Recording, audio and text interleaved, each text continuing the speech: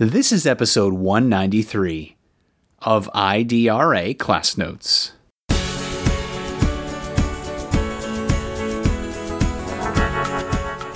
Students have experiential and prior knowledge that should be centered in STEM. It should be made inclusive. It should create a sense of belonging within the STEM community, and that's exactly what CSOs does.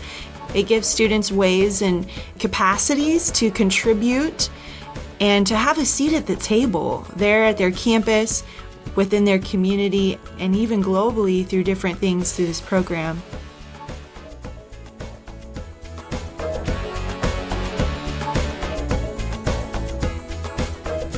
Welcome to IDRA's Class Notes podcast. I'm Dr. Paula Johnson, and today I have the pleasure of speaking with two of my colleagues here at IDRA, and I'm going to let them introduce themselves. Hi, my name is Michelle Vega. I am the Technology Coordinator here at IDRA, and I'm also a CSO Regional Lead. Hi, my name is Dr. Stephanie Garcia, STEM and Equity Education Specialist, and I'm one of the CSO leads here in San Antonio. I am Dr. Paula Johnson. I am Director of our Equity Assistance Center, IDRA EAC South, and I am also a STEM operative here at IDRA, and I am also a Texas Regional Lead for our CSO program. And you're probably wondering what CSO means, and I'm going to ask Michelle to tell us all about it. Okay, so CSOs are Chief Science Officers.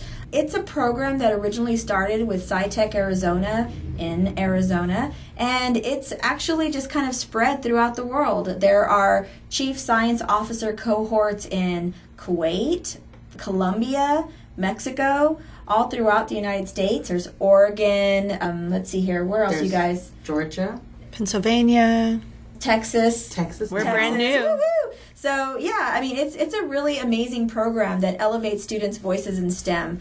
The vision and goals of the Chief Science Officer program is to create a pipeline of diverse STEM leaders, ensuring access to all students, increase community and collaboration among CSOs, to enrich school STEM culture and career awareness, as well as increase student voice in STEM.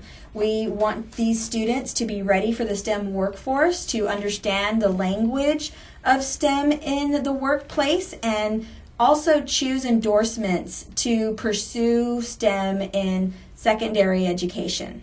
So looking at that one piece of CSO that I believe makes it stand out from all other STEM initiatives is elevating the voices of students in STEM. That's very crucial. You know, my initial thoughts on that, looking at kind of my background in research, is students have experiential and prior knowledge that should be centered in STEM. It should be made inclusive.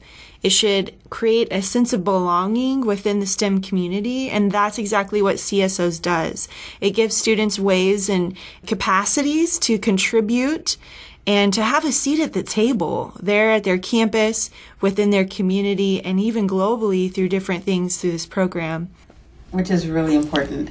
One of the ways in which this is coming to fruition for us with the help of the Arizona Chief Science Officers cohort, the founders and the collaborators and the initiators of this program, is all of this came to being for IDRA and for San Antonio through the Alamo STEM Learning Ecosystem.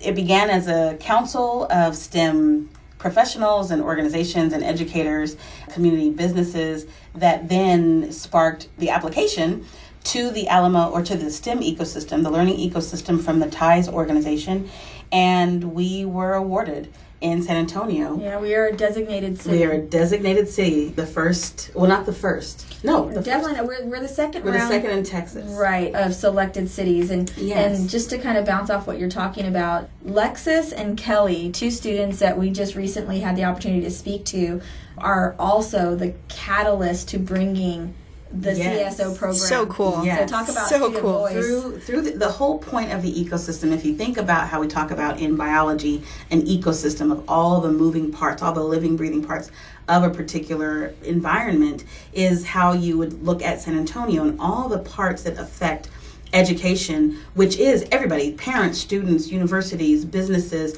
the governmental offices, everybody is involved. And what we're doing is operating the group of students, one of the core groups of student ambassadors of STEM, if you will, to see real-world applications and engage in mentoring relationships and service learning experiences with mentors from the Alamo STEM ecosystem, which include people like Boeing, Rackspace, the universities, the UT Health Science Center, which is now called UT Health San Antonio, various businesses that are interested in helping build and cultivate student leaders to, again, enter the workforce here in San Antonio. We have a vibrant STEM community here in San Antonio, which I think is kind of overlooked. But students have so much to offer, and they really just blow us away with their creativity and innovation. And basically, what has happened is our two CSOs that started all of this have now brought the program here to San Antonio, and we have negotiated a partnership with AZ Tech Council, or really the CSOs of Arizona, and we are going to be establishing a full cohort here to launch in the 2019-20 school year as a full year of STEM activities. And we have found, research states, that both mentoring and service learning experiences are essential for K-12 students to persist in STEM. So these students create action plans and activities for their campuses, and they're interacting not only with students their own age, but students younger, students older, and people in the community to learn more about the opportunities here in San Antonio. So you're probably wondering how people become CSOs, and I am going to ask Stephanie to explain that process. Right. So typically a CSO would be nominated by their peers within their CSO program at their campus level.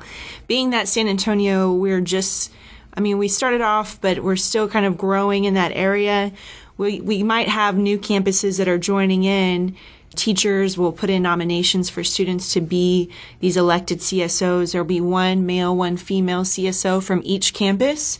So as of right now, we've got about 36, and we're really pushing to grow to 50 by September 2019 for our Leadership Training Institute that's happening. And so we really want to continue to grow. I can see this happening at every campus in San Antonio, that we would have representation of CSO. And I can see these elected leaders as well to within the Alamo STEM ecosystem to really serve as mentors and liaisons to help support all CSOs with their action plans. So CSOs really drive this STEM culture and increase STEM learning at their campus. And through their different action plans, they impact not just their campus, but also the surrounding community. So another critical part of the CSO program are the students, but also their advisors. Yes, and the advisors have the challenge of organizing Chief Science Officer activities because this is an out-of-school program. So this is in addition to all of their coursework that after school they meet, and as the entire City of San Antonio cohort is called a cabinet, each individual campus needs its own advisor because these students are spread out across, we're talking about 7 different districts and possibly 13 campuses by the time we start in the fall. So we're looking at, we are the regional leads of all of these campuses, but the advisors are either in the district or on the campus with the students and really helping drive them through their action plans. And it's really amazing to see the students create these action plans. They also learn how to introduce themselves, and the confidence that I think that it's going to build reminds me so much of our Coca-Cola Valley Youth Program, and that it builds quality student leadership. And so advisors help facilitate and support the students at the campus level, and they also advocate at the district level, and they help organize between us as regional leads and all of the students for the activities that we host, because like in the fall, we'll have our Leadership Training Institute, we have cabinet meetings, we do have 5 students currently that serve as council members, so it's a cohort within the cohort that help make some decisions as far as what activities we're going to have and where we're going to host. Like we hosted our first council meeting at the San Antonio Museum of Science and Technology recently, and that was pretty amazing with our 5 Chief Science Officer council members and some of their advisors. We want you also to be aware to look out for our podcast with Lexus and Kelly, our 2, we call them Chief Science Officers. They're amazing. Who are graduating. And there are several opportunities we hope over the course of the next year to be able to share with our community and our listeners, and just look out for some great things. This is a really amazing program. And we've been really fortunate also to have some amazing partners. So Systemic is incredible is support. Summer camps to our CSOs, Yes. and as you mentioned, Port San Antonio and SAMSAT. And I would be remiss, though, not to mention Dr. Raul Rudy Reyna. Wow. All we can say is we're with Rudy. Yes, such a We're pillar with Rudy. within all this He's work, And and a mentor for yeah. us, as we navigate through this as well. We're just ahead. going to say thank you. Thank you for joining us again for another Thank IDRA you. Class Notes podcast. I'm Paula Johnson with Dr. Stephanie Garcia and Michelle Vega, and we are out. bye. Adios. Thank you for listening to IDRA Class Notes. For more information on IDRA and other Class Notes topics, go to www.idra.org. You can also send us your thoughts by email to podcast@idra.org.